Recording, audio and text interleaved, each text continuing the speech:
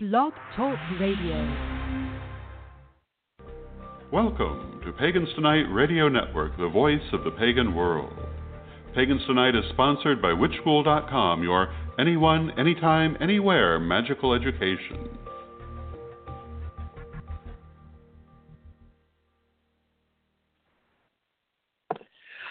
Welcome to Nature Folk. This is Selena Fox. And on Tuesday night each week, we have our Circle Internet radio shows, our podcast.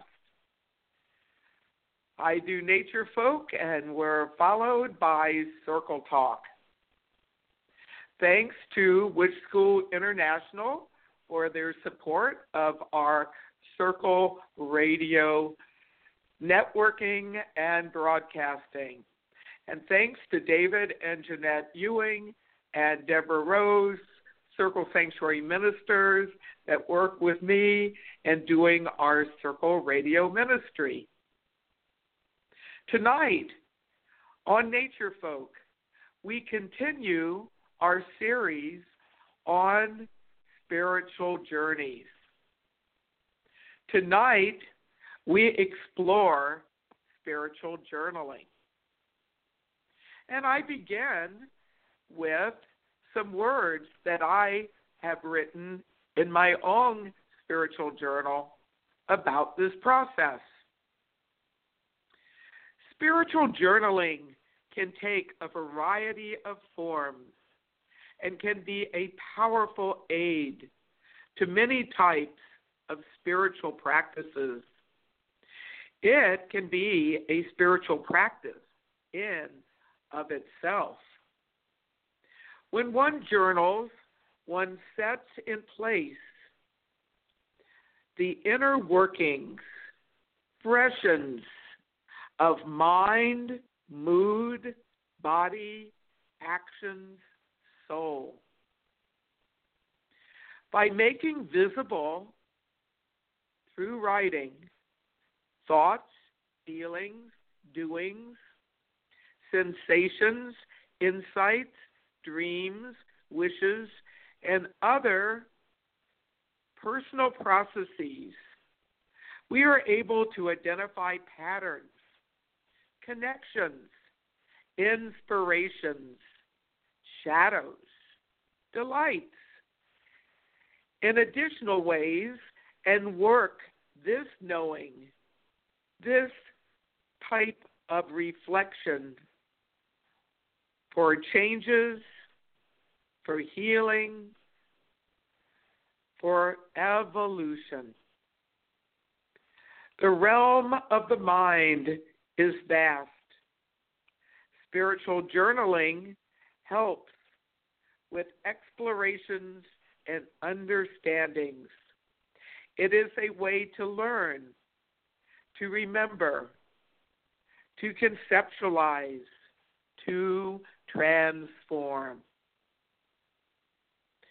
Tonight we're going to take a look at a variety of types of spiritual journals. We'll also take a look at some good practices for doing spiritual journaling, creating and maintaining, caring for a spiritual journal. And we'll also take a look at ways of incorporating spiritual journaling into daily life, into the rhythms of one's own way of connecting with spirituality and evolving. There are many types of spiritual journals, and I use the term spiritual journal as an all-encompassing term to include a variety of types of spiritual journals, sometimes known as workbooks. Within Wiccan spirituality, instead of the term spiritual journal, you most likely will encounter the term Book of Shadows. Sometimes people talk about their spiritual diary, their spiritual journal, as a book of lights and shadows.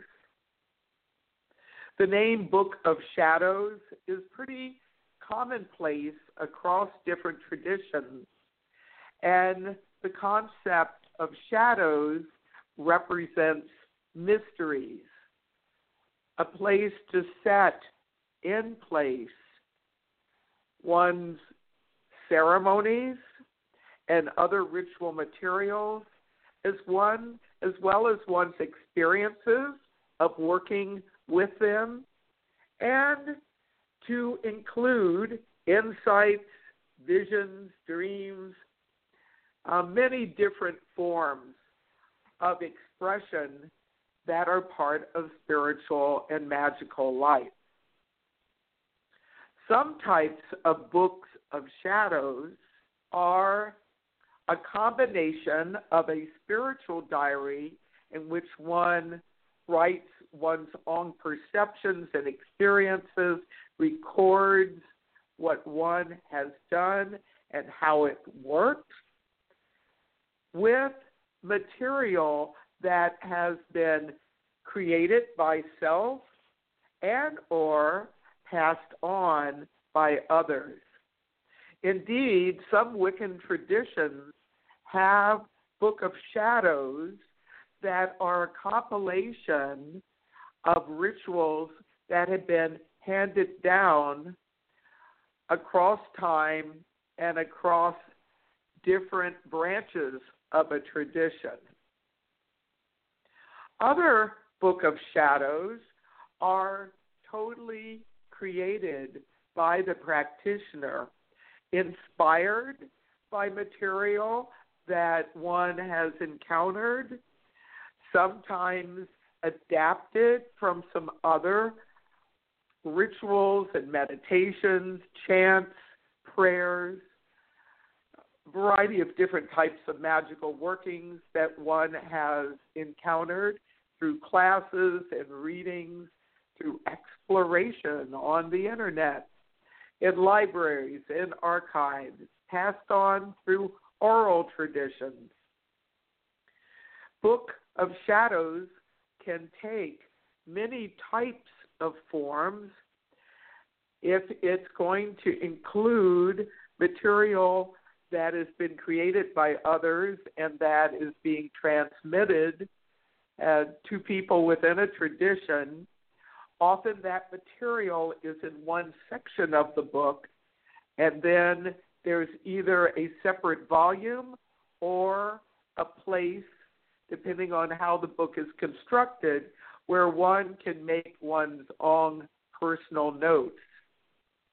In some traditions, the rituals, the invocations, the meditations, the charms, the spells, the other sacred material that's been passed down is passed down in photocopy way, or in this electronic age through digital files. Some traditions require the practitioner of that tradition to actually write all the material into one's own book in one's own hand. So you're going to see a variety of different types of Book of Shadows approaches. And it really does depend on personal inclination and situation, as well as the protocols of any tradition or path that one has encountered and that one is aligned with.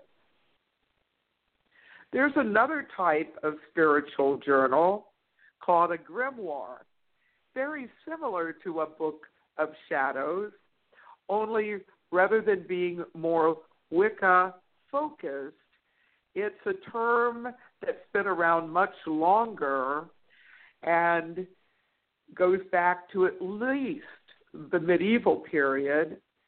It is a magician's or sorcerer's or wizard's or witch's workbook. It has a variety of different rituals, spells, charms, talisman drawings, amulet instructions, detailed information about magical practice. Some have been translated into English, and for English speakers, it's more widely available. Some of the old grimoires are in Latin or in some type of script. Sometimes it's Theban script or some other type of magical writings.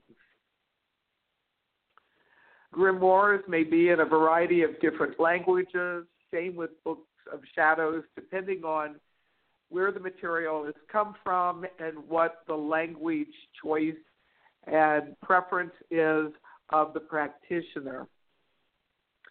Grimoires typically are material that's put together in a particular order, and then if one is making that grimoire part of one's own book of enchantment, which is another name for a magical workbook, one will then put additional material that one encounters either in a separate volume or if it takes the form of a book with many pages that can be added all in one large tome.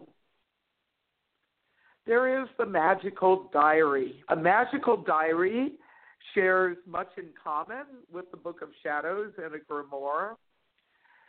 It is used by most people, though, as more of a personal rendering of magical practice and what one has tried out, one's thoughts, one's visions, and that typically will have some information in about the types of ceremonies and practices that one has done, but the emphasis is more on recording experiences, sensations, thoughts, feelings, actions, and how effective the different things one has done have been, and the feelings and reflections as one navigates one's spiritual path.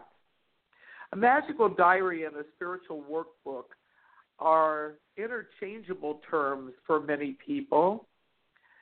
And with a spiritual workbook, that's an even more general term, and there may be people who do not consider their spiritual practice magical per se, but may share many things in common with those who do identify with magic practice. A spiritual workbook may have prayers, may have meditations, affirmations. Many people who are involved in new consciousness, new age paths of spirituality will prefer the term of spiritual workbook because it's more encompassing of a variety of different traditions. In addition to these types of spiritual journals, there is the dream journal. And this is a particular type of spiritual journal that's specifically focused on dream work. Writing down dreams, reflecting on dreams, making a note of possible meanings, reflecting on dreams and how one has worked on dreams, making a note of dream craft exercises, making a note of dream guidance. I've kept a dream journal for many years, and over time, it has taken a variety of different forms. I have adopted the practice of not only dating the days that and the nights that I've had the dreams, but giving each dream a title, reflecting on its setting, its mood, its energetics, significant symbols, doing some process with the dream, writing about that process, and then looking at the dream as a whole for guidance, making a note of that guidance, and then reporting back after putting guidance into action. These techniques for keeping a dream journal can be applied to the other types of spiritual journals as well. And one really excellent practice is to date the entries and make a note of location, your entry, where you are when you're writing it, and if it's about a particular type of vision, dream, ritual experience, making a note of when that happened and where that happened and what one experienced, what one did, and what the impact of that has been. Another type of spiritual journal is what I call the inspirations and ideas log. Now, some people will carry with them a notepad, often a small one, spiral bound, and jot down ideas, inspirations during the course of a day or evening. Others may send themselves an email or a message via a smartphone. Still others may do a combination of visual as well as verbal. Perhaps taking a picture of something that has been inspirational, perhaps making a sketch, as well as putting some words down about an idea. For some people, they have more than one type of spiritual journal. And indeed, you may find that a good way to begin, especially if you are studying within a particular spiritual tradition, that you have a journal that's specifically for the learnings that you are having, and a separate journal specifically for your inner life. It may not only be a dream journal, but dreams and visions. Other people prefer to have just one journal and to incorporate the different types all in one form. So we've taken a look at the different types of spiritual journals, and what I'd like to talk about now are some of the options for how these journals are created and kept. These journals are personal. They are places where you can totally open up and express your deepest, most feelings, your thoughts, your concerns, your joys, your tribulations, your victories, your challenges, your delights. Most people keep their spiritual journals private. Or if they decide to publish their spiritual journal, they will publish materials that they're comfortable with sharing, and then have some other materials that may not be released at the same time, that are kept more private. Some people will do their spiritual journaling online through a blog or through social media posts, kind of micro-journaling, sharing images, reporting on experiences, and clearly in the 21st century, that's a form of spiritual journaling that's now an option for many people, especially if they have the technology that permits this kind of expression of spiritual practice. Most people, though, see the spiritual journal that really goes deep in one's soul's journey as a support being a more private matter. And some will have their book of shadows, their magical diary, their grimoire, their dream journal. They'll actually have files that they keep, sometimes password protected, on their personal computer or mobile device. Some people do audio journaling, and certainly for those that are more verbal, this can be a way to share in stream of consciousness flow feelings, ideas as they are emerging. Some will do a video journal and set down feelings and experiences in that way. One of the challenges of having audio or audio and video, it makes it more difficult to be able to go back and review what one has expressed in the past, unless one has some additional AV software or equipment that allows fast forwarding and some other ways of dealing with that technology.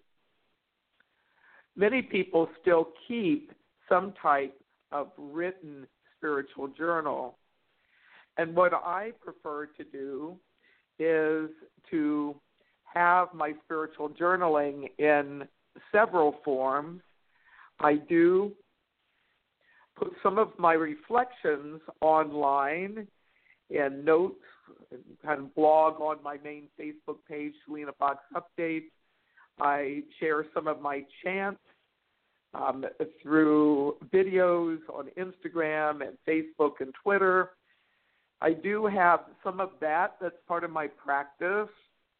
And I use my computer where I am compiling my writings, my rituals, and a variety of other materials that, including things that I passed on to others. But most of my deep-most spiritual journaling I do by longhand in a spiral notebook.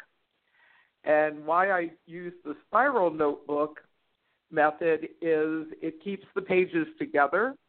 It makes it easy for the journal to lay flat, whether I am putting it on my lap or I am at a table or a desk.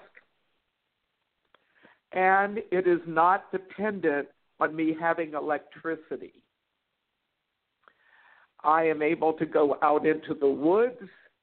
I'm able to be out in a field, out by the seashore, in a variety of environments, and I do not have to concern myself with a battery running down or technology possibly glitching on me. You don't have to be so concerned about the atmospheric conditions, if it's very moist or it's very hot and dry. If it's very cold, you don't have to be concerned about the battery of a device being compromised by environmental conditions.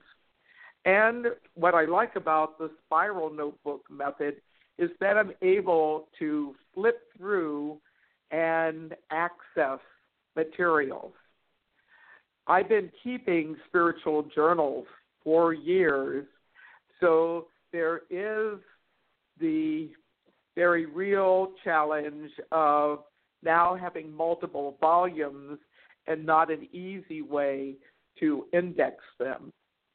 I do have, as part of my own practice, periodically going back and reading through journals that I've done in the past, making some additional notes, the journal that I'm working on in the present.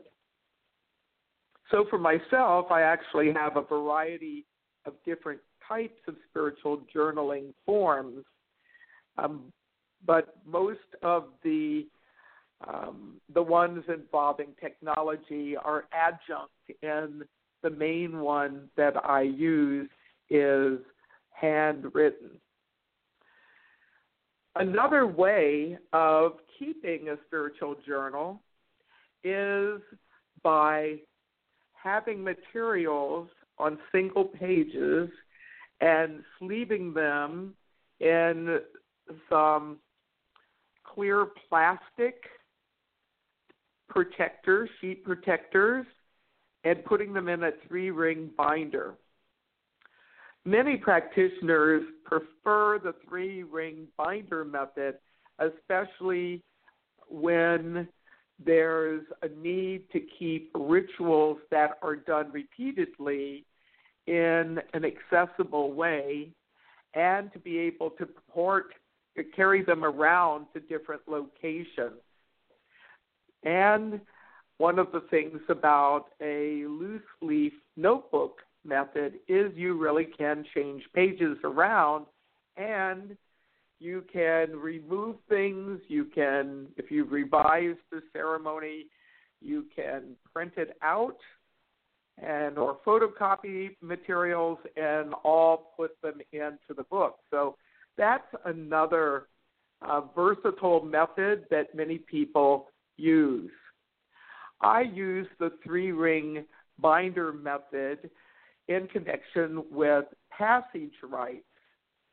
I will print out the outline of the ceremony.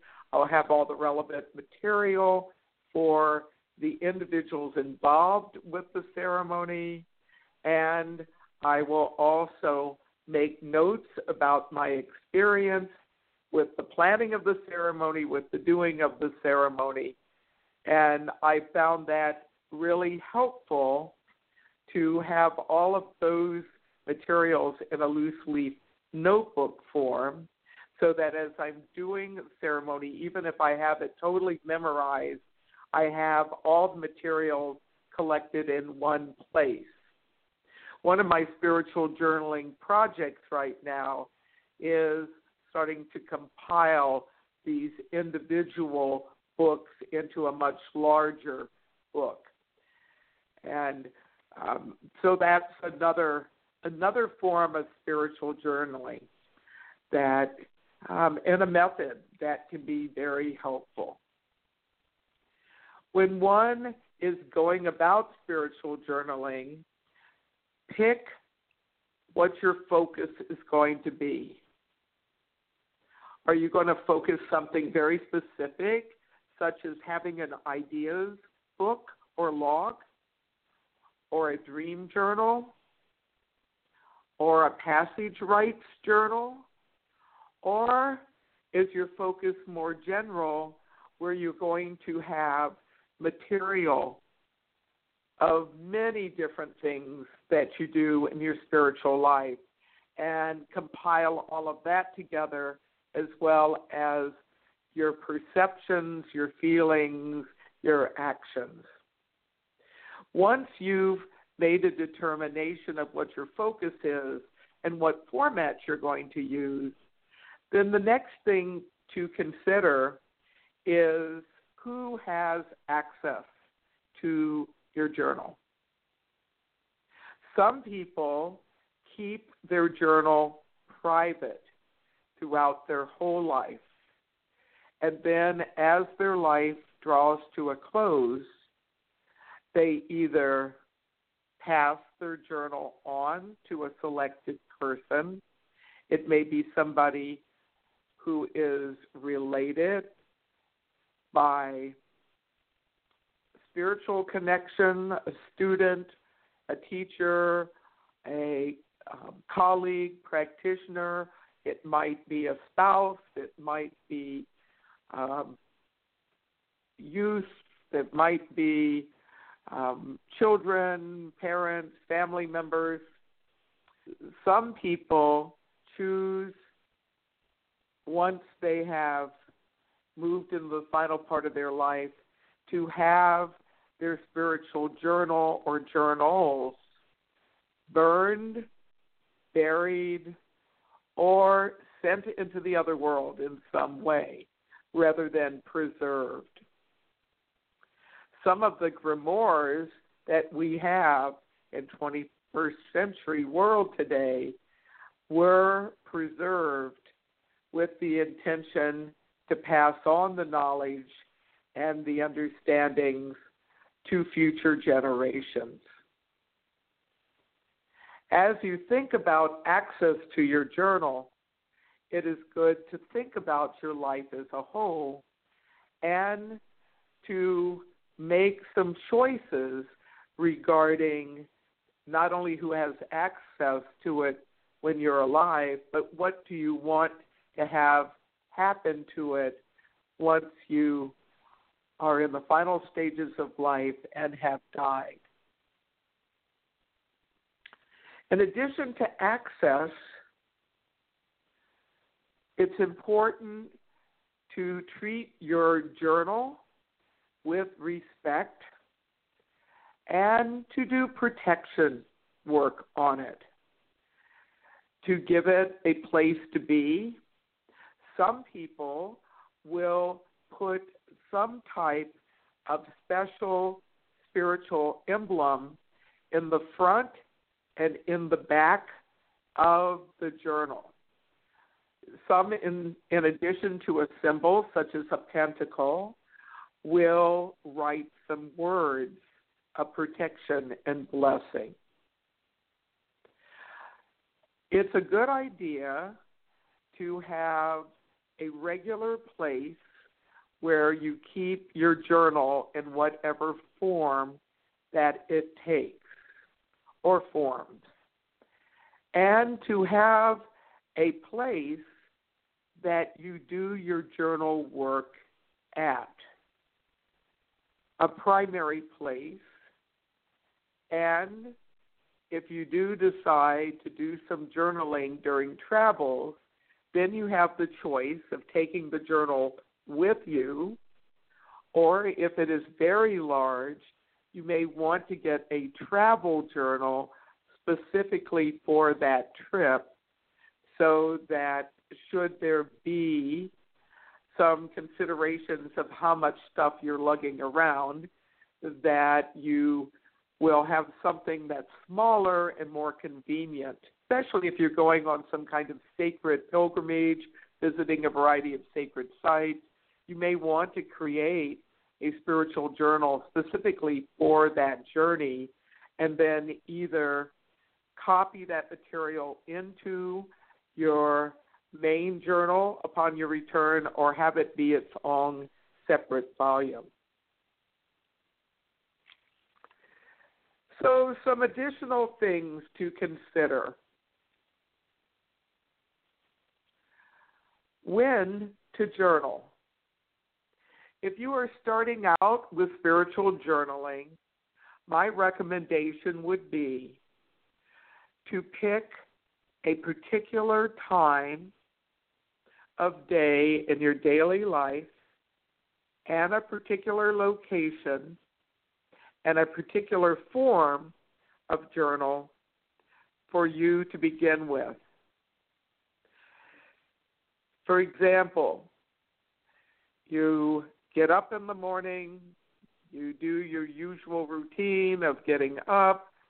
If you want to incorporate dreams within your journaling experience, then before you've really gotten into your day, and it might be while you're sitting in bed or still lying in bed, depending on what form of journal you have, to make some notes in even before you get up. And certainly in my early days of working with the dream journal, that was the way that I taught myself dream recall and dream work, was to actually have my dream journal and pen right next to my bed, small light, not a bright light, but a very small light, so that if I needed some illumination to be able to write into the book, I could do that. What my present custom is to actually do some dream work while I am still in bed, but not to do any writing down at that point. I've trained myself to retain memory of the dreams and then get up and write down in my journal at a particular desk. So for me, my sacred time is right away in the morning. My sacred place is my study, and my sacred form of the journal is my spiral notebook with a pen. In addition to having a regular time and a consistent place for doing spiritual journaling, it is good to have some means to be able to do journaling at other times. If you get a flash of insight, if you have a vision, if you happen to take a nap in the middle of the day and an intense dream comes forth that you want to note down, to have some means that you could also journal at other times. Some people prefer to journal at the very end of the day rather than the beginning of the day as a way of bringing closure to the day. If you use a printed form, a handwritten form of journaling, then that can work really well. If you are at a computer screen, that might make it more difficult for you to go to sleep if you are doing screen work right before bed. Most people who are involved in sleep hygiene and sleep health recommend that you disengage from mobile devices, from screens, TV screens, computer screens, cell phone screens, gaming screens, all kinds of screens, at least 30 minutes before going to bed. And that allows one to start shifting into a different frame of consciousness. The light from screens can actually activate brain chemistry and be like waking up in the morning. So that's part of the reason that's definitely recommended. Where to do your journaling? Ideally, you're in a place with little, if any, distractions. Being able to have quiet time as you work with your journal is a real blessing. Letting the thoughts, the feelings, the memories, experiences come to the surface and be able to focus on letting that flow out. So ideally, a quiet room, no multitasking, no messaging going on, no music going on, TV news going on, other things, to just create a stillness. it's helpful to have a consistent place to do your spiritual journaling, because you will be creating a kind of spiritual journaling ritual, going to that place, centering yourself, and then doing your journaling becomes a kind of ritual in itself. And by going to a consistent place for most of your journaling, then you become accustomed to that routine, and it's easier for your journaling process to flow. Another thing to be aware of is that after you've been doing journaling for a time and you have some material that you really would like to share with others, to think about how to make that available. And so in addition to having your basic journal, you may want to work with some electronic system of being able to put rituals, reflections, poems, other material that you want to share with another individual or even the whole world by putting it out on the World Wide Web, to actually have a means where you can build upon your private journaling to share with others. Some people have actually created books of shadows and other types of journals that have been published in print as well as online. Carl Jung kept many of his reflections in an enormous book, and his book not only had writings in it, but colorful illustrations.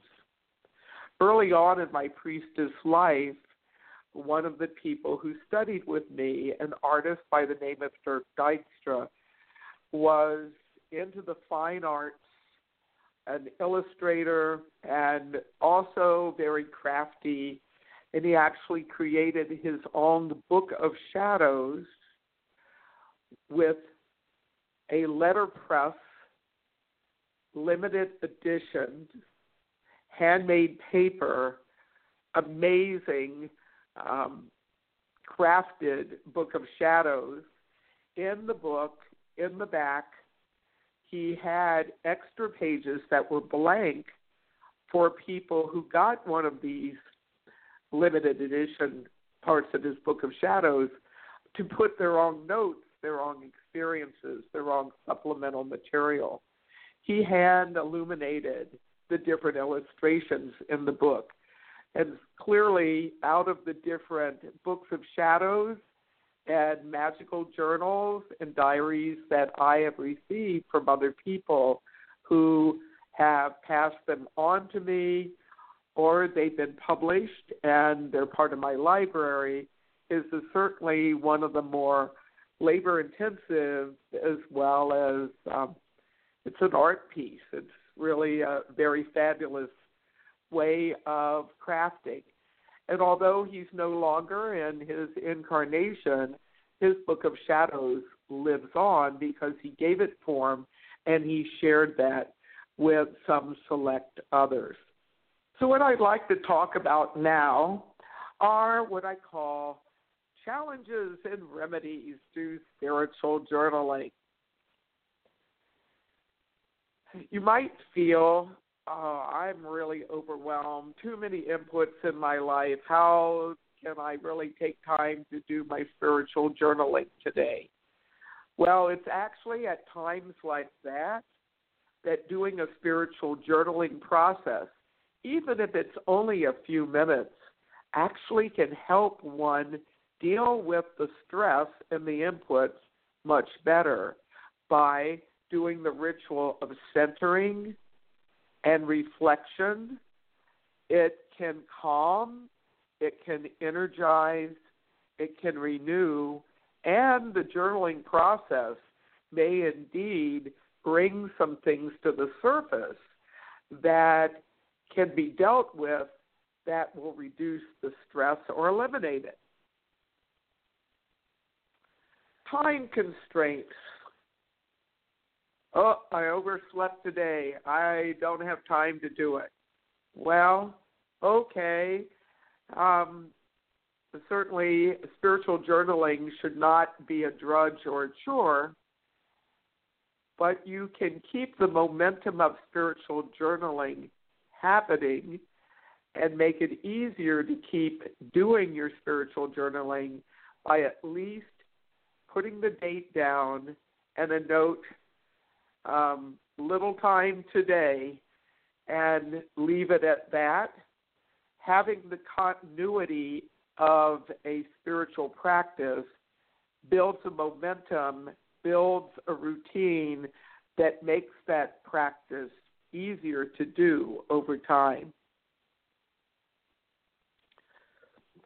You might find as you're doing spiritual journaling, and there may be things going on in your life that are quite stressful, and you really don't want to write about them. Well, that's certainly your choice. But sometimes it's things that we really need to see, that's the shadow part, and deal with that can really be helped by doing some process. And you might find as you sit down to do a spiritual journaling experience that you feel blocked. Well, write about the block. Write about your experiences of dealing with blocks in the past. Sometimes all you need to do is start writing about the process that you're experiencing, and then the channel opens up and your expression can be present. What I'd like to talk about now are some ways to incorporate spiritual journaling into a larger pattern of spiritual practice. What do you do on a daily basis as part of your spiritual life? Many things may be automatic. Taking a few moments and reflecting on what's right with your life. Gratitude, attitude experiences. You might have a home altar and on a daily basis, kindle incense, candles, do a prayer, do a blessing. You might have a practice where you face the sacred directions and align with them as a centering exercise and ritual. Spiritual journaling can be linked with spiritual practices that you already have underway. For myself, I begin my day reflecting on dreams, then doing some work at my home altar, doing a sacred greeting of the day, sacred circle, sacred sphere. As the sun is rising, I get up early in the morning, and then I move into journaling. Some people will do journaling every time that they've completed a ritual or a prayer or a meditation. And so the journaling becomes an extension of that practice. Others will work with the journaling as a kind of meditation in of itself. And others will spontaneously journal, just having a sense of being able to work with the journal as a way of enhancing the day. Well, You may find that your spiritual journaling work will be facilitated by doing it consistently on a daily basis. That's not the only pattern of practice that's an option. For some people, their spiritual journaling is very much on an as-needed basis, on occasional or sporadic basis. Others may see that spiritual journaling emerges when one gets the sense that one has had a really powerful experience, and it is a way of not only noting it down, but deepening one's connection with it. And one of the great things about spiritual journaling, by doing spiritual journal work and setting things down in writing and making sketches, giving some graphic form, it helps set it in memory. I do think that as part of spiritual journaling work, taking some time out, and you may want to do this every full moon or at the beginning of a month or every new moon, or you may want to do it once a year at the time of your birthday or some sacred spiritual time for you. It is helpful to take some time out on occasion and read through what you have written in the past. And as you do so, if you've left some room, and I endeavor to do that, you may make some additional notes there, or if you're using a method where you have multiple volumes, you may be making a note and a second volume as you're reading through the material. And if you do that, and it's 2 volumes, then make reference for the date of the material that you have worked with. As you go through your journal and review it, what are patterns that you notice? What are some things that you are continuing to work with? What are some experiences that you have that you would like to repeat? You may want to journal about your journal review. Another suggestion is once a year, and I think one's birthday is a really good time for this to happen, is to sit down with your journal or journals, read through them, reflect on your year that you have just completed, and do some visioning for the future. To be at that nexus, at that crossroads of past, eternal present, and possible future. Writing down visions, experiences with meditations, guidance you have received is a way of strengthening your connection with your inner worlds and aiding your ability to memorize and remember important things in your spiritual life. Know that spiritual journaling is a practice that can serve you whatever your path or paths of spiritual practice are. And it is my hope that some of the things that I've shared tonight will be of assistance to you in your own spiritual life.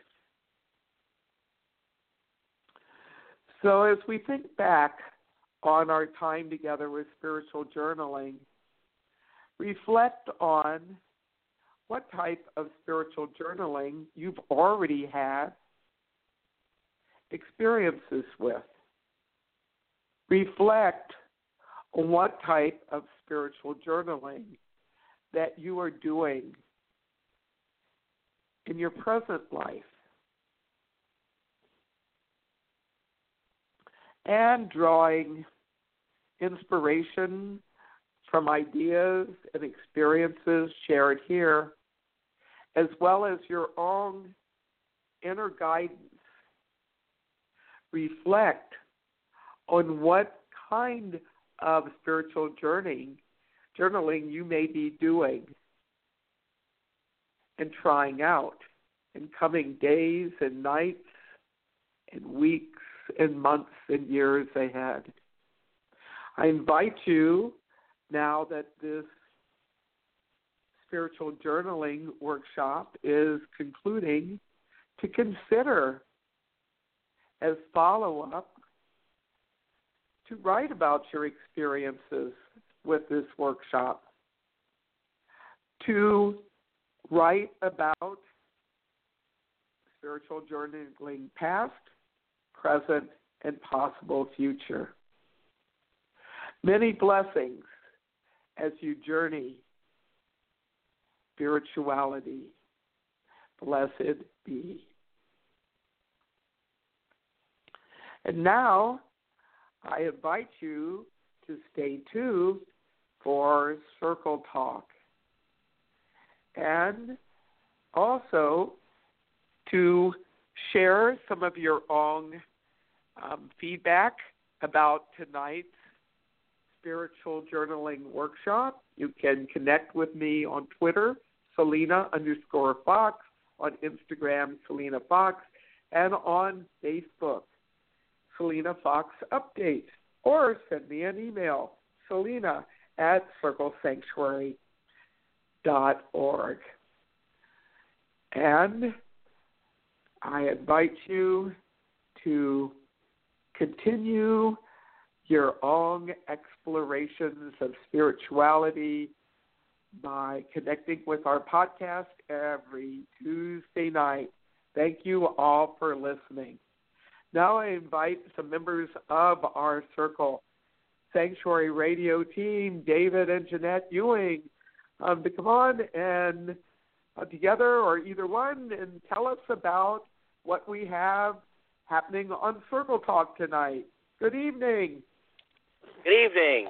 So you got David here. Jeanette's taking care of some business real quick.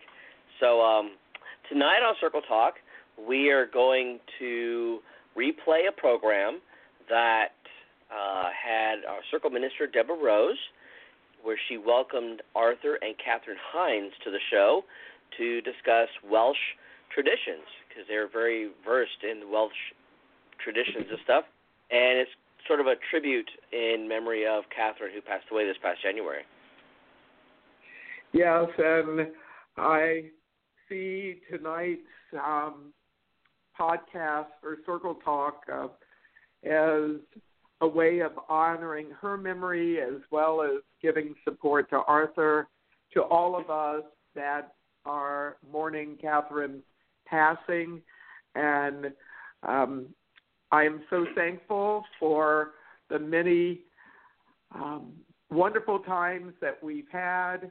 There's some more information about her at the Wild Hunt, and you can Google her name, Catherine Hines, and you can find more information about her life on the World Wide Web. And we'll be doing some memory and tributes to her at this year's Pagan Spirit Gathering, June 17th through 24th in Illinois, as well as the Circle Sanctuary Solon Gathering, which is happening in late October.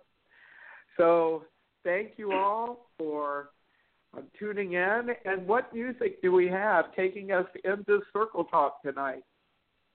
Well, we're going to play a song by Arthur Hines called Set Your Spirit Free tonight. Wonderful song. Many blessings.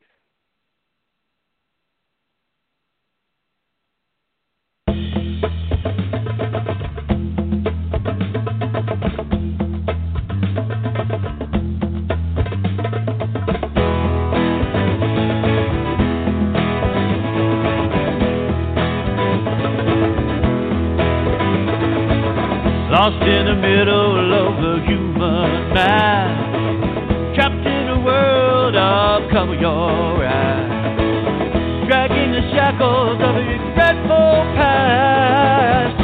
Don't you worry, yeah, 'cause baby, you got the key.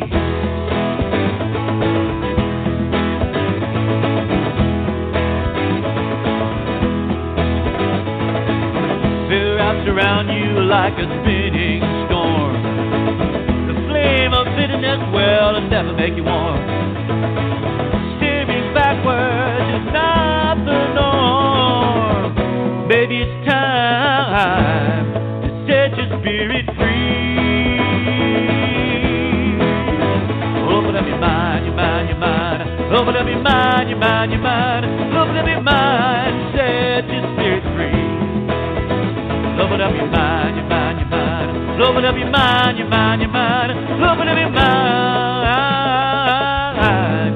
Set your spirit free.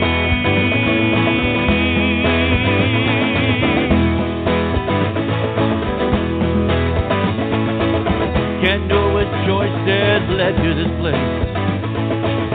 Seeming missteps, well, they should have taught you grace. You don't deserve your own angry face. Regrets by nothing but so mildew.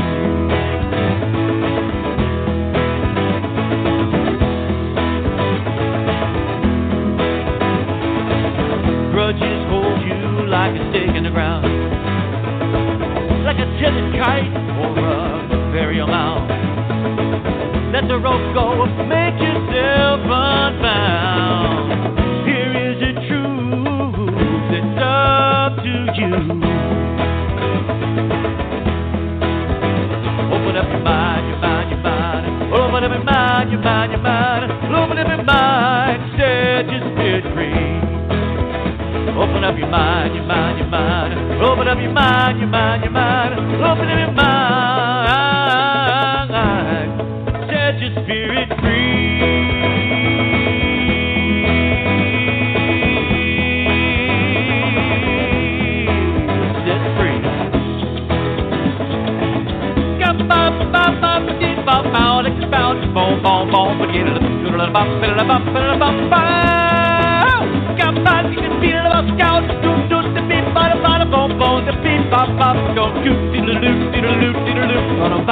Rerunning scripts through your brain, you are your own worst enemy. No one does a better soul drain than the face your morning mirror sees. You should let go of pain and embrace the new reality. You make the choice, you have control. Create truth, create truth, create truth, and set yourself free. Open up your mind, your mind, your mind. Open up your mind, your mind, your mind. Open up your mind and set your spirit free. Open up your mind, your mind, your mind. Open up your mind, your mind, your mind. Open up your mind and set your spirit free.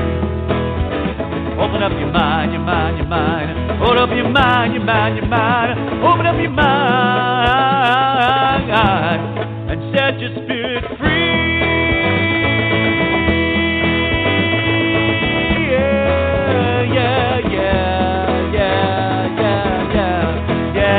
Set it free.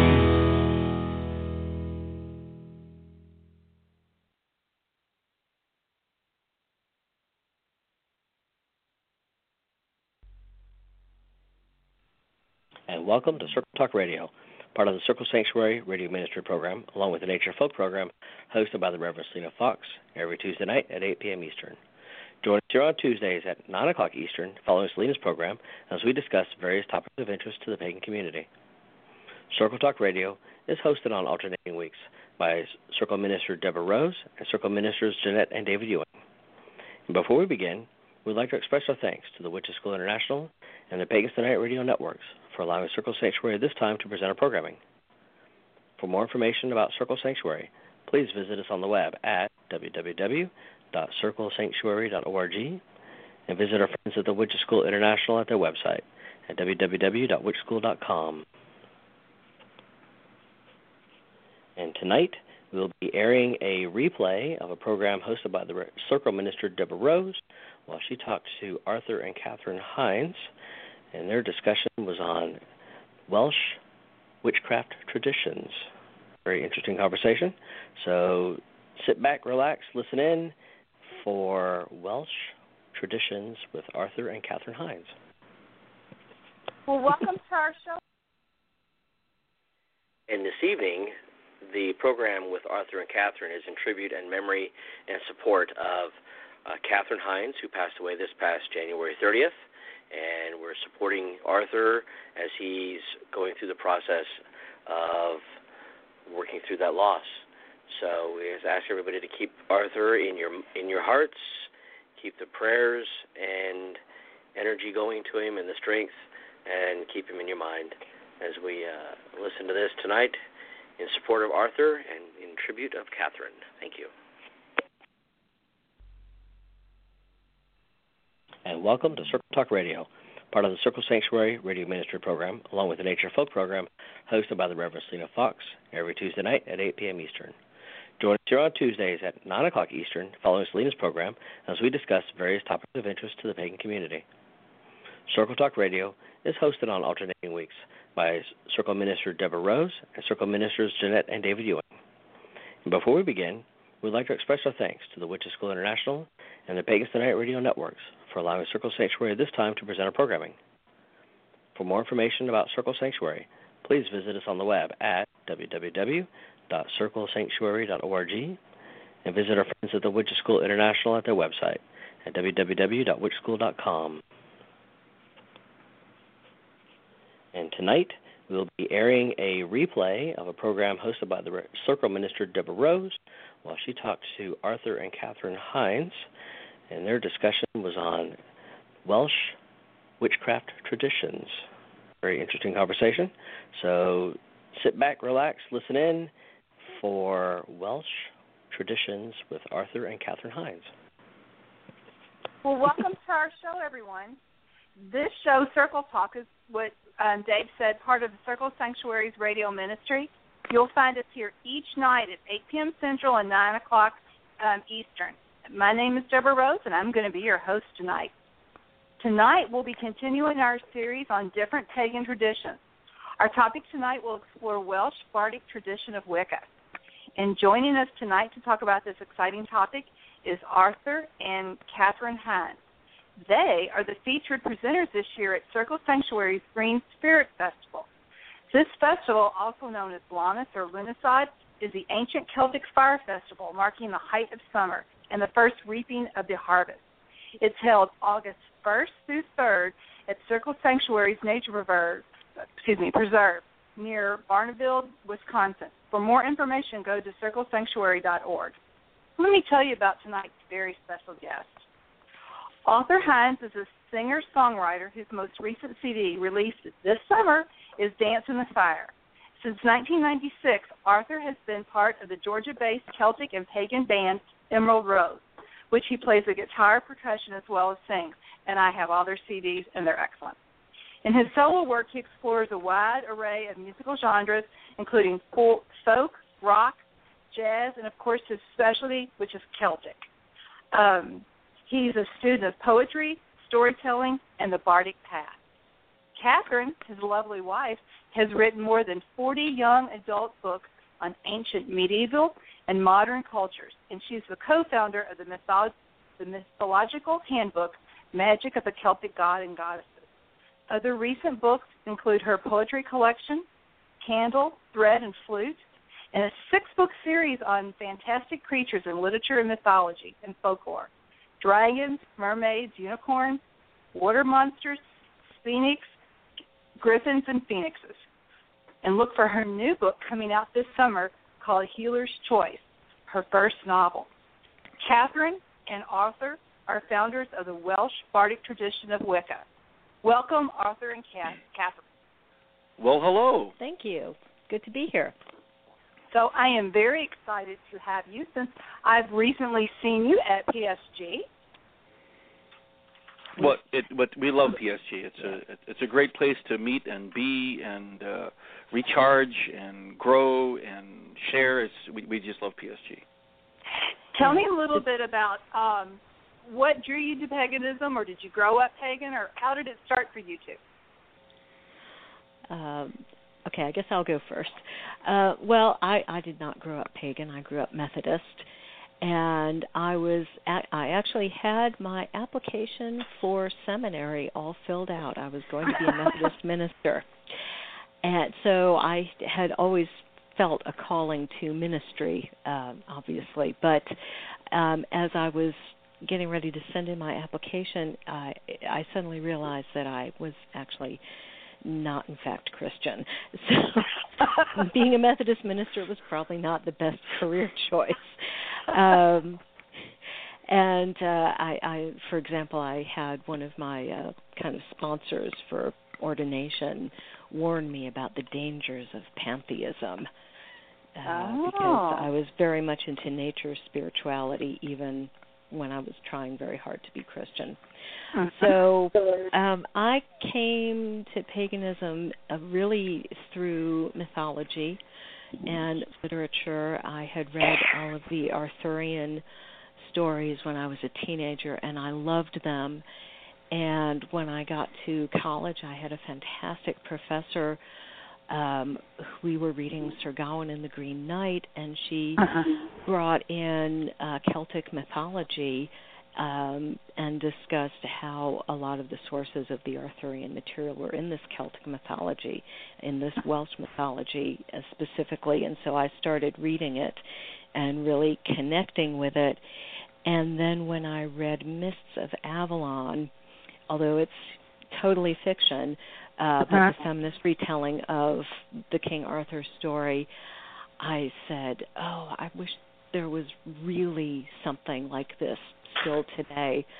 And then the next book I read was Drawing Down the Moon, that showed that why yes, there is. And then I went looking for it. My story is considerably different. I was raised UU. So from a religious point of view, I had a much easier path. But I come from a very hard science path. I mean, I'd had a really magical childhood and had a lot of connections with nature and spirits, nature spirits. But I left it all behind and really walked a pretty hard science path. And I was in college studying genetics when a friend gave me The Spiral Dance. And I read it, and it really spoke to something in me that I had buried. And I went to a group in the town I was going to school in, and I just wasn't ready for it. It was like I just could not put my hard science mind behind yet. And then I moved to New York to be an actor, and I found a little store there called Enchantments back the days before Internet. It was hard to find pagans. I mean, I only found the one in Athens where I went to school because I put an ad in the local paper, stuck among the mundanes desperately seeking Wicca. And someone answered it. So in New York, I stumbled upon, I found out that, like, in a cult bookstore, and I went in and very trepidatiously asked, is there any way I could study Wicca? Is there? Totally terrified. And they said there were classes, and I signed up for one on Saturday. It started like 3 Saturdays later.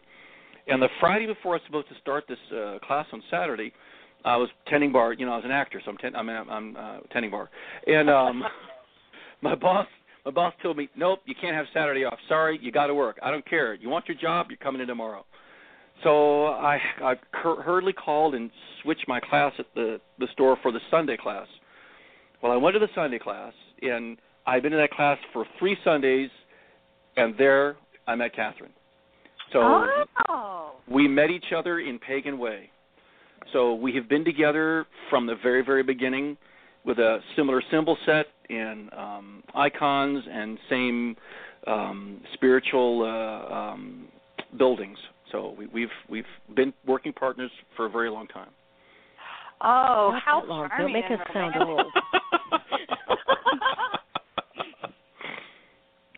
So both of you were initially drawn to the Celtic path. Very much so. And the Welsh was always called to me in particular. I was in the SCA. My middle name is Morgan, and it was, it's a Welsh name. And the man I was named after was Welsh.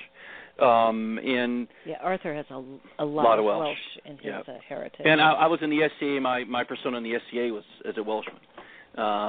So when I found out, because that was Welshwick, I was going, wow, okay, this is mine.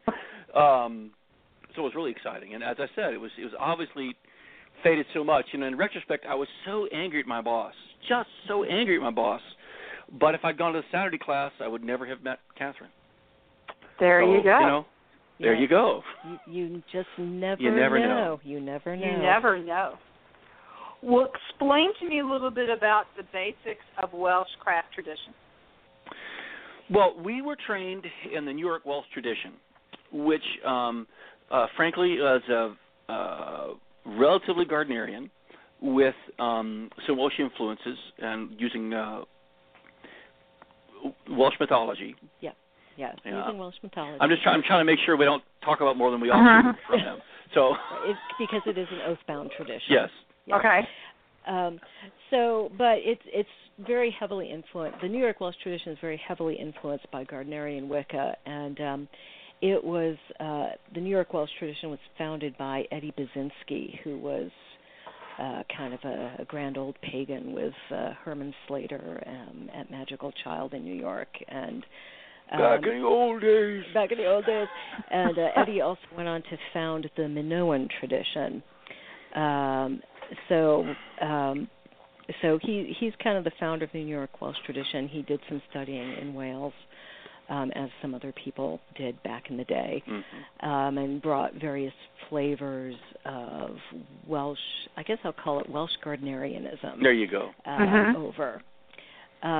So we trained in this tradition, and we loved we had teachers who were really, really good at working in the moment with ecstatic energy, and they were both actors, so they were used to teaching people how to get out of the way and becoming an open pipe.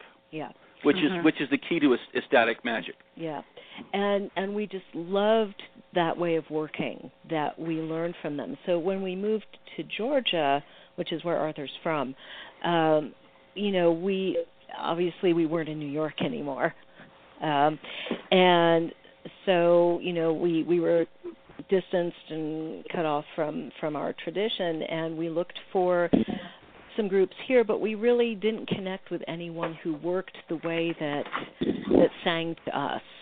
So we figured if we wanted to work with people, we would have to train them to work our way. So that's what we did. And we, at that point, had not initiated high enough in the New York Welsh tradition to teach that tradition. So we decided we would take what we learned and build on it. And also we had been doing a lot more reading in the mythology and in Celtic culture and folklore and history. And we decided we really wanted to deepen the Welshness of the tradition. So we dug into original sources. We read a lot of Welsh folklore. We read a lot of, as far as we could. I mean, neither of us is fluent in modern Welsh, let alone medieval Welsh or Middle Welsh. But we worked really hard to reach the scholarly sources and avoid the Llewellyn Press books, and really dig into as much of the real practice as we possibly could, using the terminologies.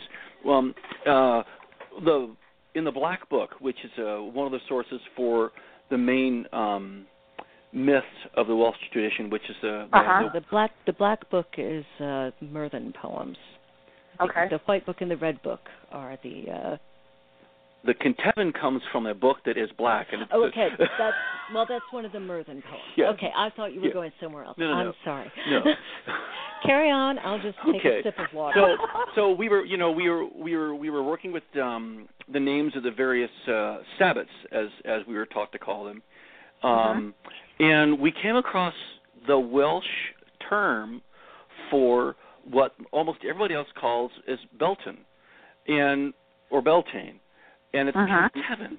The ancient Welsh term for that holiday is Kentevin, and we know that because the poem talks about the glorious of May Day, and it's Kentevin. So we broke it down, and we use that as a springboard to begin to name our other feasts using a similar nomenclature. Yeah. So it literally means first of summer. Right. And we also came to working with tradition and original sources and folklore. We decided to stop using the terminology Sabbat because what we discovered in our research was that was an absolute artifact of the early modern witch hunts and the trials and the interrogations. And the term was deliberately used by the Inquisition in order to lump witches and heretics and Jews together. Because why not light one match? Right. So it was a way of defaming both accused witches and heretics and defaming Jews. Right. And what we found in the folklore and the old literature is that these days were always called feasts. So we said, well, why the heck not? We'll call them feasts. And after all, part of the celebration is a feast. We do ritual, and then we all share food and drink together. So that word in Welsh is gwyl, or the plural is gwyliau. So since that's the word that's used in Welsh, we feel like if we're one thing about working a tradition like this is we're not working with a dead culture. Right. They're still there. They're still speaking Welsh. And so, it seemed to us very important also to honor, the living culture, not just to resurrect the bits and pieces of the medieval or ancient culture that suit us, but to really be cognizant of who these people are and what their culture is. I mean, we don't pretend to be practicing the religion of the ancient Welsh, because we don't know what that is, truly. And some of the aspects we do know about it, we know that the Celts were headhunters, and that was really big in their culture. And I don't intend to collect heads and set them around my doorway in niches. They come and take you away for doing things like that in these days. Exactly. So we're going to cherry pick. We know we're going to cherry pick, and there's just so many holes of what we know from archaeological point of view and anthropological point of view and mythological studies point of view of what they actually did. So we work hard to be authentic. We work hard to draw inspiration, but we also know that we're not pretending to be an unbroken line of ancient practice. Yeah. And I guess we should also say that when we talk about Welsh material and Welsh culture, there actually is no such people as the ancient Welsh. Again, in our research, one of the things we learned is that the word Wales, which is the name of the country, or Welsh, comes from Anglo-Saxon, and it means foreigner. Foreigners, them foreigners over there. Right. So the Anglo-Saxon invaders, decided to start referring to the natives of the country as foreigners, whereas what the people of what we call Wales call themselves is Cymru. Cymru is the name of the country, and it means fellow countrymen. Right, the folk. Yeah. And there was a time when the culture that we think of as Welsh actually covered almost all of Britain. Yeah. Wow. It was called they call it the Isle of the Mighty in the literature. And I mean, the people who are now in Scotland mostly related to Irish. The Irish came over and planted themselves in that area, but before that it was a people far more related to those now in Wales. Yeah. So the Welsh language, which is, we call it a Welsh tradition because when we talk about it in English, because we're talking about it in English, we have a Welsh name for it where we don't call it Welsh, we call it... Traddodiadol Barddol Cymraeg. So. How's that? So that's there you go. I won't yeah, repeat that, but thank you. Right. It's easier when we're talking about it to people to call it Welsh. The Welsh Bardic tradition, yeah. But the language that we refer to as Welsh is actually the modern form of the language that was spoken in the entire island of Great Britain, or it's one dialect of... One dialect, yeah. And actually, it's a couple dialects. So there are two dialects of Welsh, modern Welsh. So anyway, I'm, in case you didn't figure it out already, I'm a real language geek. Honestly, and Kath and I are really good partners. She tends to be, we tend to break gender stereotypes along these lines. She's very linear. I'm more global. I tend to be more mystical. She tends to be more analytical. And so we really balance each other very, very well as far as our scholarship and imagery goes. And we really use all those skills together and trusting each other to we do it all the time, but especially in crafting the tradition that we walk together. And that kind of balance is really, that's one of the keys to our tradition. It's one of the features that we were taught in New York Welsh tradition is, a lot of Wiccan traditions are very female dominant, which makes a certain amount of sense in terms of compensating for the damages of patriarchy. But our tradition is very much about balance, not just gender balance, all kinds of balance, but gender or polarity balance is kind of foundational, and it is very authentically Celtic, because if you look at ancient Romano-British and Romano-Gaulish statuary, over and over and over again, we see goddess and god pairs. Yep. And interestingly, the goddess always has a Celtic name, a Gaulish or British name, and the god usually has a double name. So he's got a Celtic name and a Roman name. So you get things like Mars Lucretius. So which tells us that the native Celts of that area refer to this deity as Lucretius. The Romans showed up and said, "Oh, this guy's kind of like Mars. Okay, that's who he is. Okay, he has two names. Cool." So that Roman syncretism at work, but it's left us a lot of evidence.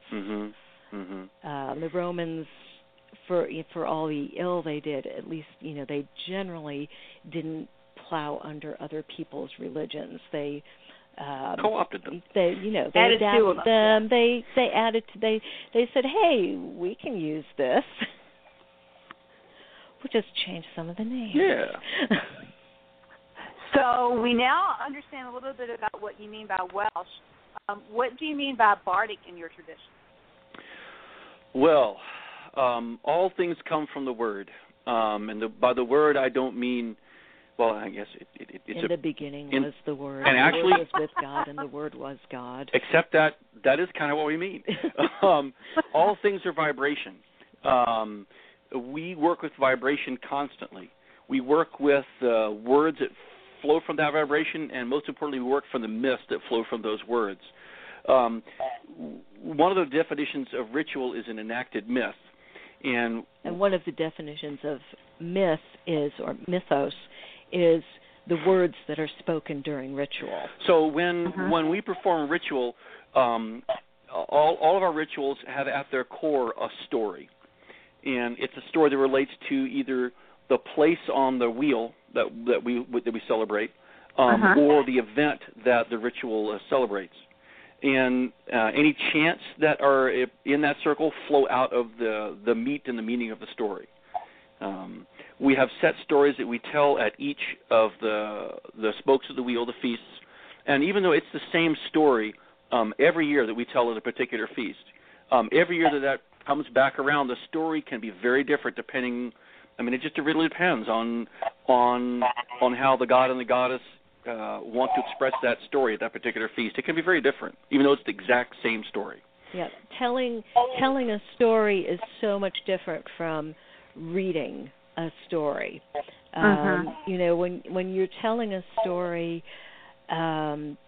it's very process oriented, and you are in the moment, and everyone's in the moment with you, and there's group energy and seasonal energy, like it's like any live performance, there's this energy feedback. But this is with magical intent and divine presence, and so as a group, when the story is told, you create this ephemeral moment that exists only as a whole, being part of everyone present, and it never happen again quite like it did at that moment. It's the magic of the spoken word, and it just nothing matches it. And very often when you're telling a story, as you're telling it, you'll suddenly realize some meaning or connection that exists in that story that you never picked up when you were reading the written words. The group, but we should talk about the Mabinogi some. Yep. The collection of tales that we work from mostly is called the Mabinogi, sometimes called the Mabinogian.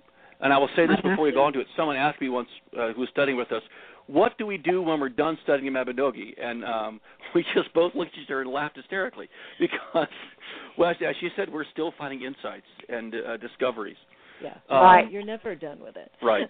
Now, the Mabinogi is a tantalizing thing.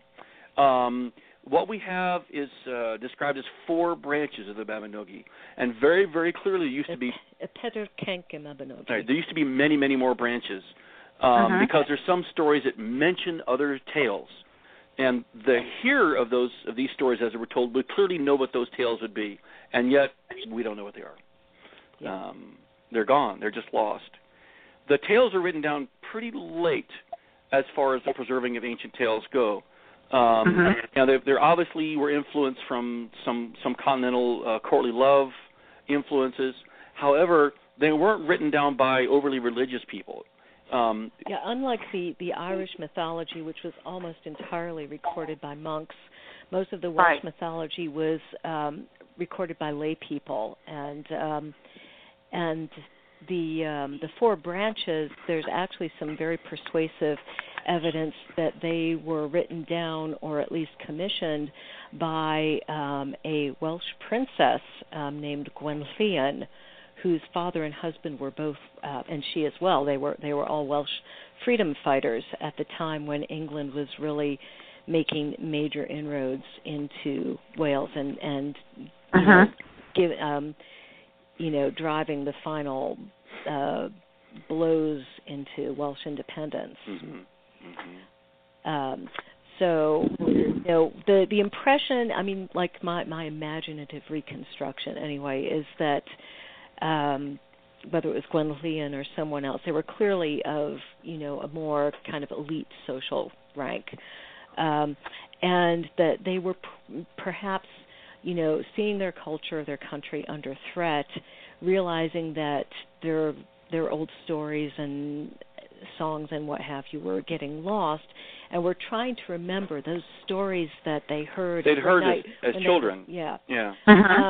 Because there are some gaps and some places in there where you just really, it's how you would tell a story if you didn't quite remember it, but you loved that story when you were a kid, but you hadn't heard it since and you'd forgotten some of the details. So when you read them, you have to keep all of that in mind and kind of look through the words to the tale that obviously sits beneath the veneer. You have to look through the mistakes, the additions, and just the point of view that the person who recorded it had.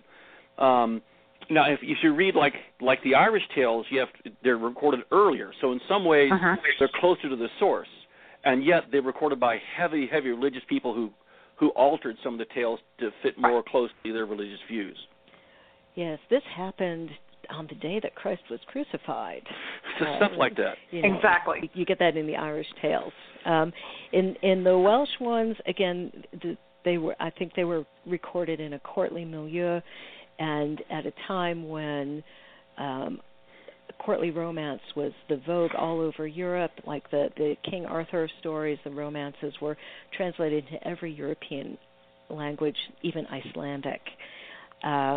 And so there's a real clear courtly romance influence. So you have beautiful ladies wearing gold brocade and, kind of recalling the whole Arthurian, her arm clothed in purest white samite. Yeah. So, but there are, so obviously these stories are so resonant with what we know of more ancient times in Celtic culture that it's fascinating because you can see these stories even after people didn't think that they were about gods and goddesses. They couldn't let them go. Obviously, it was so important to who they were as a people. So they kept telling the stories, and the stories kept picking up stuff from the culture of the time. Really much the way that we keep retelling stories. Maleficent, for example. To take a very recent example. So, we use these stories. We learn life lessons from these stories. We walk through personal transformation with guides from these stories. They really are central to our religious path. And we talk about them in a very scholarly, researching fashion. But the truth is, our path is it's an ecstatic path. It's an ecstatic mystery tradition. And so when we're actually in the middle of a circle, we're not worrying about what particular translation we're dealing with. We're in the middle of chanting the name and we start with these structured chants, and then slowly the group breaks it apart, and all different parts arise up in a sort of organic, magical fugue. We work very hard to speak names of power correctly. We work very hard to take the Welsh deities, gods and goddesses, and speak their names with the correct Welsh pronunciation, because we think names have power, and if someone calls me Artie, I don't tend to respond to them. My name is Arthur. Thank you much. And that, by the way, is his given name. That is. Yeah, Arthur. I was born. My mama named me Arthur. That's where my magical name came from. There you go. Well, I was very fortunate to witness at PSG this year a beautiful hand fasting that you all did. Can you tell me a little bit about that? Was that performed in the mythos of your tradition? Very much so. Yeah. You saw your Welsh Bardic tradition circle in front of you is what you did. Normally, the only thing that didn't happen, there would have been a chant that flowed out of the story that we told, and there would have been there would have been no spectators. Everyone would have been in the circle. Everyone would have been chanting. Everybody would have been dancing, and everyone would have been contributing to the whole organic, ecstatic raising of power. Right. Like if it were one of the rituals for one of the 8 feasts, or the moon, or right. the moon. Yeah. But since this was a rite of passage ritual, right. instead of chanting for the magic, the magic was the hand fasting, right. the binding of the couple, and so on. But that was our standard structure: circle casting, quarter calls, and so you saw when you attended the ritual that the central place that story played in it. And one of the reasons for this, I want to back up for just 1 second. And Arthur was saying, yes, when we're in ritual, we're not thinking about all this scholarly background and everything. But my experience, anyway, is that if you do the research and all of that foundational work, then that really frees you up to, when you're in ritual, right. to just... It's the framework. Yeah. Right. To just be in the moment. Yeah, and go with the flow. But you've got all that supporting you. And in Celtic mythology, there are 2 things that go on. One is there are a couple different ways that the ancient and medieval Irish and Welsh categorized stories, and one of them was they categorized them by theme. So they would have a list of stories. These are journeys. These are visions. These are wooings. These are marriages. These are births. And from other testimony about storytellers and poets in ancient and medieval times. It's clear that one reason they categorize the stories in this way is because part of the storyteller's social function was if you go to a christening or a baby blessing, you tell a story about the birth or childhood of a great hero. In the same way that in Christian weddings, they're like some psalms that are always read, and because they just are. Right, like a lot of Christian weddings always tell the story of the marriage at Cana. Right. And in that same way, the bards and lesser storytellers celebrated the rites of passage for everyday life. Because there's this constant sense that there is an analogy between the divine world, the world of the gods, and our human world. And and there's a mirroring that goes on constantly. And the other thing in connection with that we see in a lot of the old stories is they'll describe something, whether it's a good, bad, or neutral thing, and then the story will say, and that was the first time that anyone ever did X. And so that'll flow through their everyday magic as Mary did this, so I will do this. As Bridget did this, so I will do this. So invoking the name of the higher one into your everyday activity and enchanting it with the power of the word. So story is also a way to really bring the divine presence into human life and to enact the idea that everything we do as humans, has its counterpart in the other world, as above, so below. As below, so above. Yep. There's not a hard and firm separation in Celtic thought between the divine and human worlds. They are interdependent. They need one another, and they nurture one another.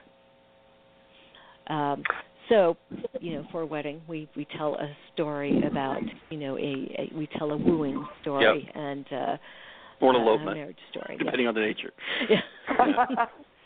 Well, it was absolutely breathtaking. Thank you. So it was just absolutely beautiful.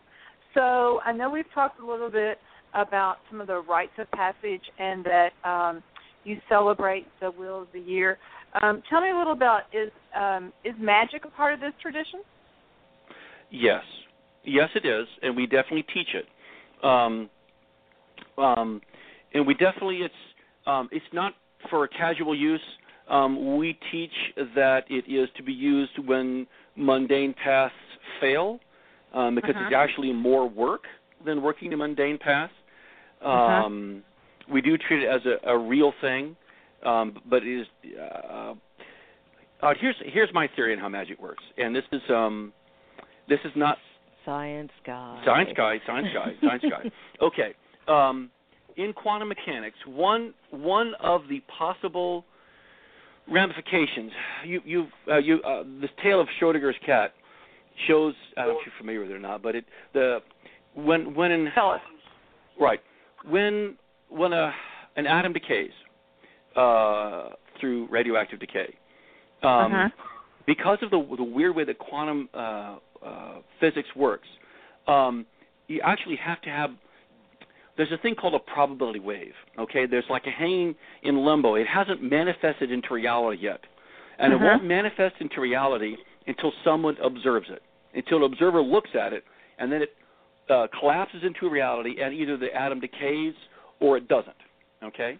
So the thought experiment that Schrodinger ran was this. You have this atom waiting to decay, and if it does decay, it breaks a pellet poison, okay? If it doesn't decay, it doesn't break that pellet of poison. And you put this pellet poison and the atom into a box. And in the box, you put a cat, and you seal the box. So coming from quantum mechanics, here's your quandary. Is the cat alive or dead? Until you open that box, you won't know. That's our obvious point of view from normal everyday physics. But from a quantum point of view, the answer is neither, okay? The cat is neither dead nor alive until you observe it, because by observing, you force the probability wave to collapse into manifestation, and either it launches a poison and kills a cat, or it doesn't. Now, one of the possible... I think, by the way, I really think it should be Schrodinger's rat or some other Anyway, you're distracted. Right. So thank you, Catherine. Go ahead. One of the possible things about that is that one of the ways to solve that dilemma, that paradox, is that it's not neither, it's both. Both happen. And there's a split in timeline. In one timeline, the cat dies. In the other timeline, the cat lives. And in each action, each decision, each observation splits that timeline into more and more branches. Branch. So on one branch, I take my glasses off and throw them on the ground. Another branch, I take my glasses off and throw them on the ground and stomp on them. And another, I leave my glasses on. In another, I don't have glasses on because I don't need them at all.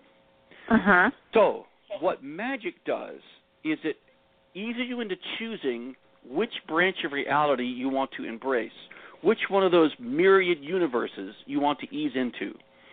So one possibility is you get the job, one possibility is you don't get the job. Hopefully you want to choose the one where you get the job and it's right for you and you like it. So when you cast your spell and do all the work ahead of time, you're choosing which of those multiple realities that you step into. And that's my operating theory about how magic works. However, once again, when I'm in the middle of it, I'm not doing any of that. I'm seeing my candles, I'm smelling the incense, I'm chanting my chants, and I'm dancing my heart out to manifest that shift in reality. Yeah. So one thing,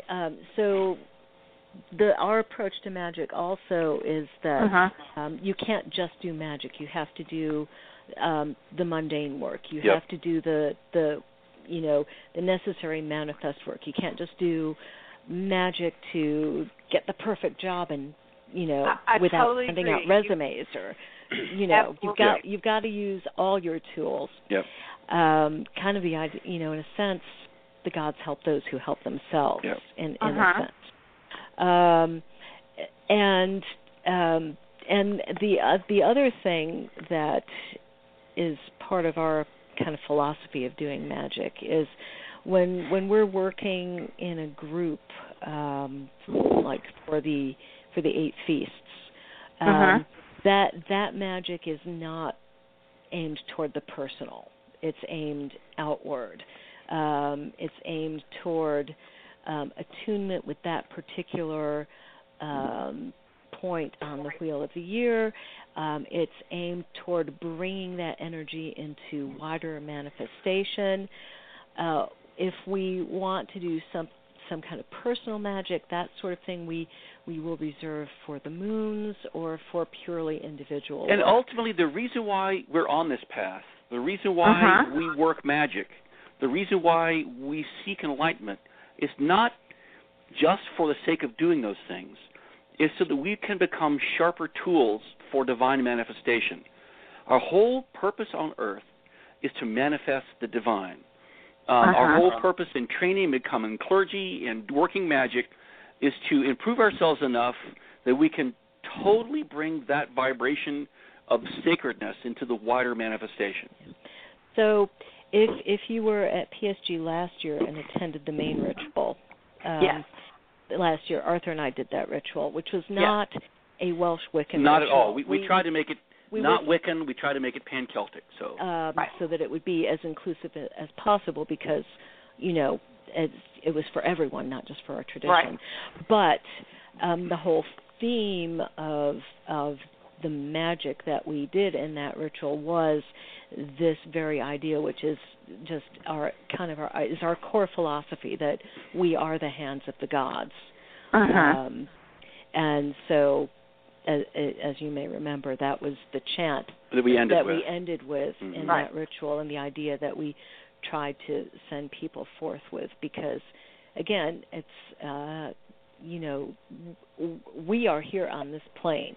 If the gods are going to manifest on this plane, it's through us.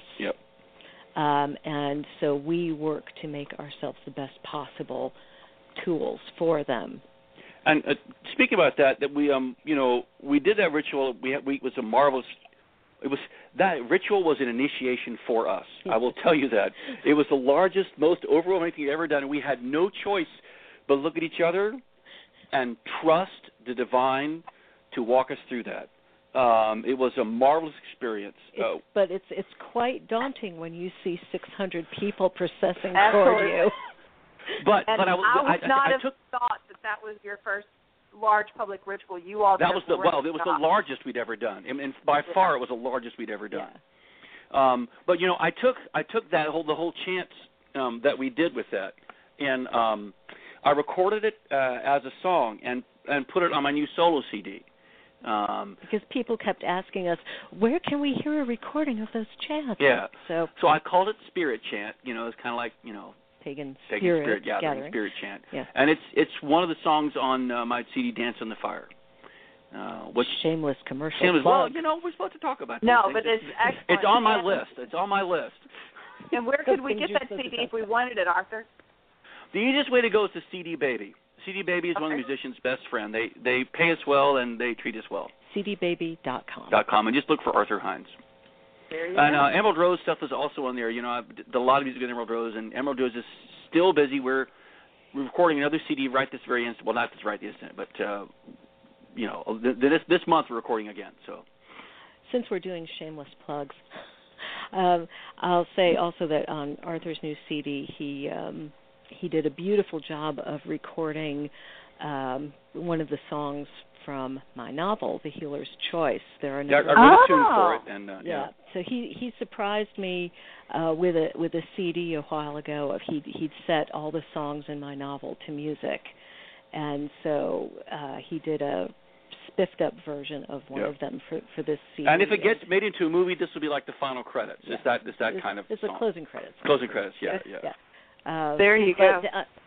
And it looks like the novel is coming out probably in the fall now. Yeah, they're waiting on a good artist for the front cover. Yeah. Not good. I don't know. They're negotiating. She has nothing to do with that. So yeah. The publishers decided fall is a better time to bring it out for various reasons, but it's coming. Yeah. So what else? We have a few minutes, I think. Do you want to ask us about I have anything a quick else? question. I know that you've been involved in the pagan community for a while.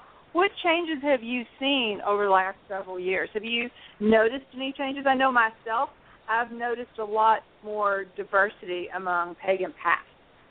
Oh, the Internet changed everything. The Internet transformed paganism. From what was hard to find, you had to be brave to look for it. Because most of the stores were scary. Yep. Deliberate, like so there was kind of a self-selection. Yeah. And now all you have to do is Google it in the privacy of your own home. So it's more widespread. When we came up, it was pretty much strictly an initiatory tradition. And now it just isn't, mostly. I think the term Wicca has been transformed from what the meanings it used to have into something totally different. And there's nothing we can do about that. It is what it is. I'm making faces. Yes.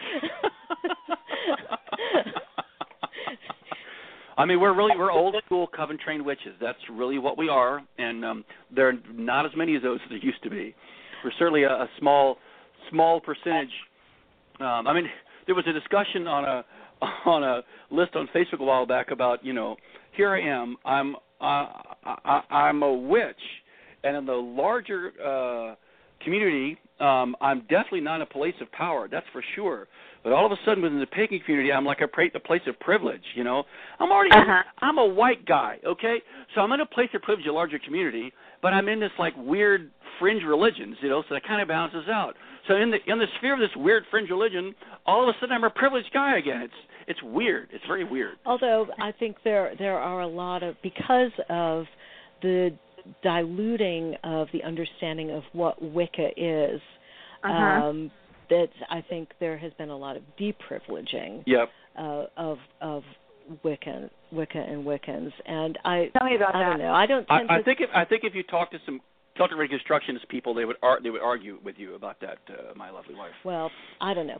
But what I do, the reason I was making faces earlier is because I really, I think there are so many glorious, wonderful forms of paganism and earth-centered spirituality and traditional religion, and I love and celebrate them all. But I really have a problem when people say, as you read in some, recent or current books or blog posts and what have you, as Wicca is anything you want it to be, because it's not. Wicca is not the only way to be pagan, but Wicca is, there are specific hallmarks of Wicca, and you don't have to do Wicca. But don't call it Wicca if you're doing something totally different. Exactly. Right. I believe in truth in advertising. Yeah. But I when we were being trained, all we knew was traditional coven, initiatory, Wicca. We didn't even know pagan festivals existed. And there weren't many of them. No. And when we moved to Georgia, we had some dear friends who introduced us to the wonderful world of pagan festivals, and we couldn't be more pleased to be part of that world, as well as keeping our roots in the initiatory Wicca that we grew up in. Yep. Well, I really, really want to thank you. And Arthur is King of the Britons. You didn't mention that, so I thought I would just throw that out. And if you come to PSG, you will definitely understand that.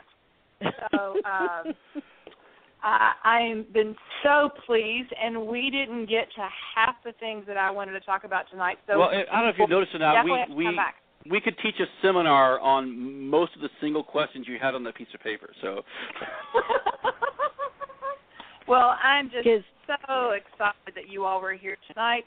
And, again, are there, if someone wants to explore Welsh Bardic tradition or the Welsh tradition, are there books, or how will they go about that, studying that for themselves?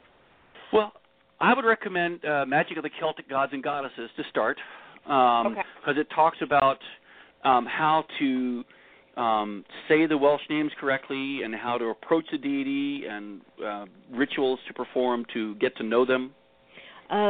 The Magic of the Celtic Gods and Goddesses is a book that I did with a co-author, and he wrote all the Irish stuff. Okay.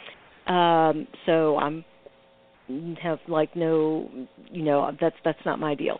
But I wrote all the chapters on Welsh, British, and Gaulish. Both gods and goddesses, not just the goddesses. Mm-hmm. I wrote all the Welsh, Gaulish, and British stuff, and I wrote the historical background chapter. Mm-hmm. I wrote a story on a chapter on storytelling, and a chapter on doing devotionals to get to know the deities. And that book really summarizes a lot of our approach and our understanding of these deities. And there's a bibliography. There's a pretty extensive bibliography in that book. Yeah. So to tell you where else to go. Of course, you want the Mabinogi, and we have translations that we prefer. But quickly, the best translations of the Mabinogi are by Patrick Ford, which is published by University of California Press, and by Shona Davis. That's Sioned Davies, Shona Davis. She's Welsh. And that's published by Oxford University Press.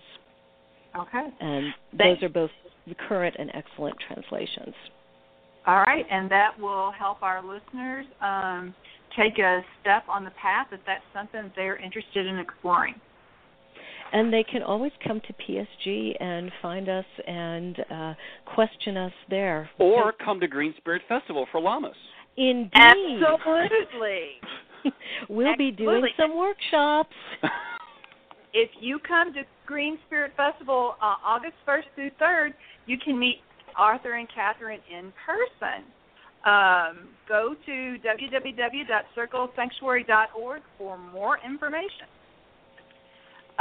Thank you, Deb. I'd like to thank Dave, our sound engineer, for his technical expertise. Thank you, Dave. He did a great job. We'd like to thank Pagans Tonight on Blog Talk Radio for hosting. And I'd like to thank all of you, our listeners out there. And I will tell you, author, on the chat, they are definitely voting for you for king. Well, I also have a YouTube channel. You can check stuff out there. I make videos of Emerald Rose songs and my songs, so you can check that out, too, and have fun. And I'm on Goodreads.com. That's another place to find me. And we'd like to extend our thanks, and I think it would be fitting for us to extend them in Cymraeg. So, diolch yn fawr. Thank you.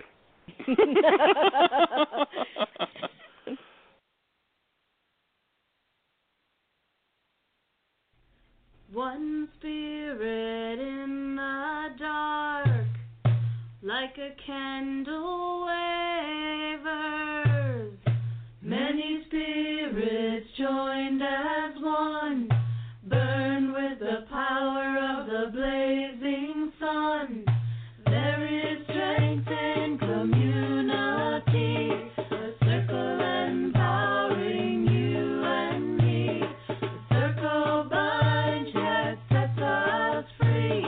In the goddess name, so mote it be. One spirit in the dark, like a candle wavers. Many spirits joined as one, burn with the power of the blazing sun. There is strength in community, a circle empowering you and me. The circle binds yet sets us free. In the goddess name, so mote it be. One spirit in the dark, like a candle wavers. Many spirits joined as one, burn with the power of the blazing sun. There is strength in community, a circle empowering you and me. The circle binds yet sets us free. In the goddess name, so mote it be. One spirit in the dark, like a candle wavers. Many spirits joined as one, burn with the power of the blazing sun.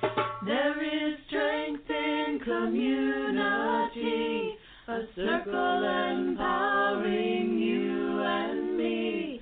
The circle binds yet sets us free. In the goddess name, so mote it be.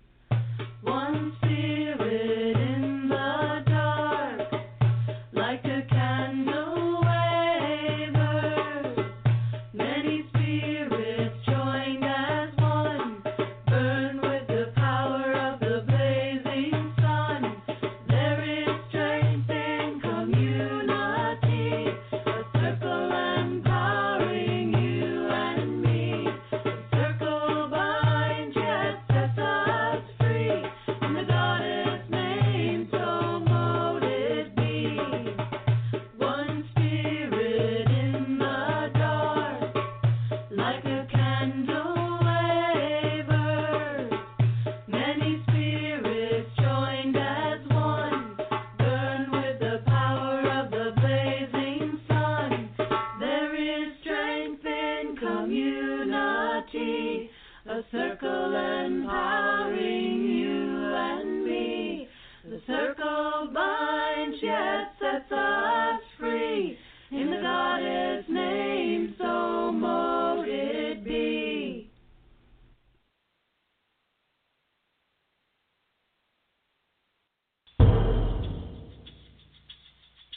You're listening to Pagans Tonight. Pagans unite on Pagans Tonight. Many paths, one network.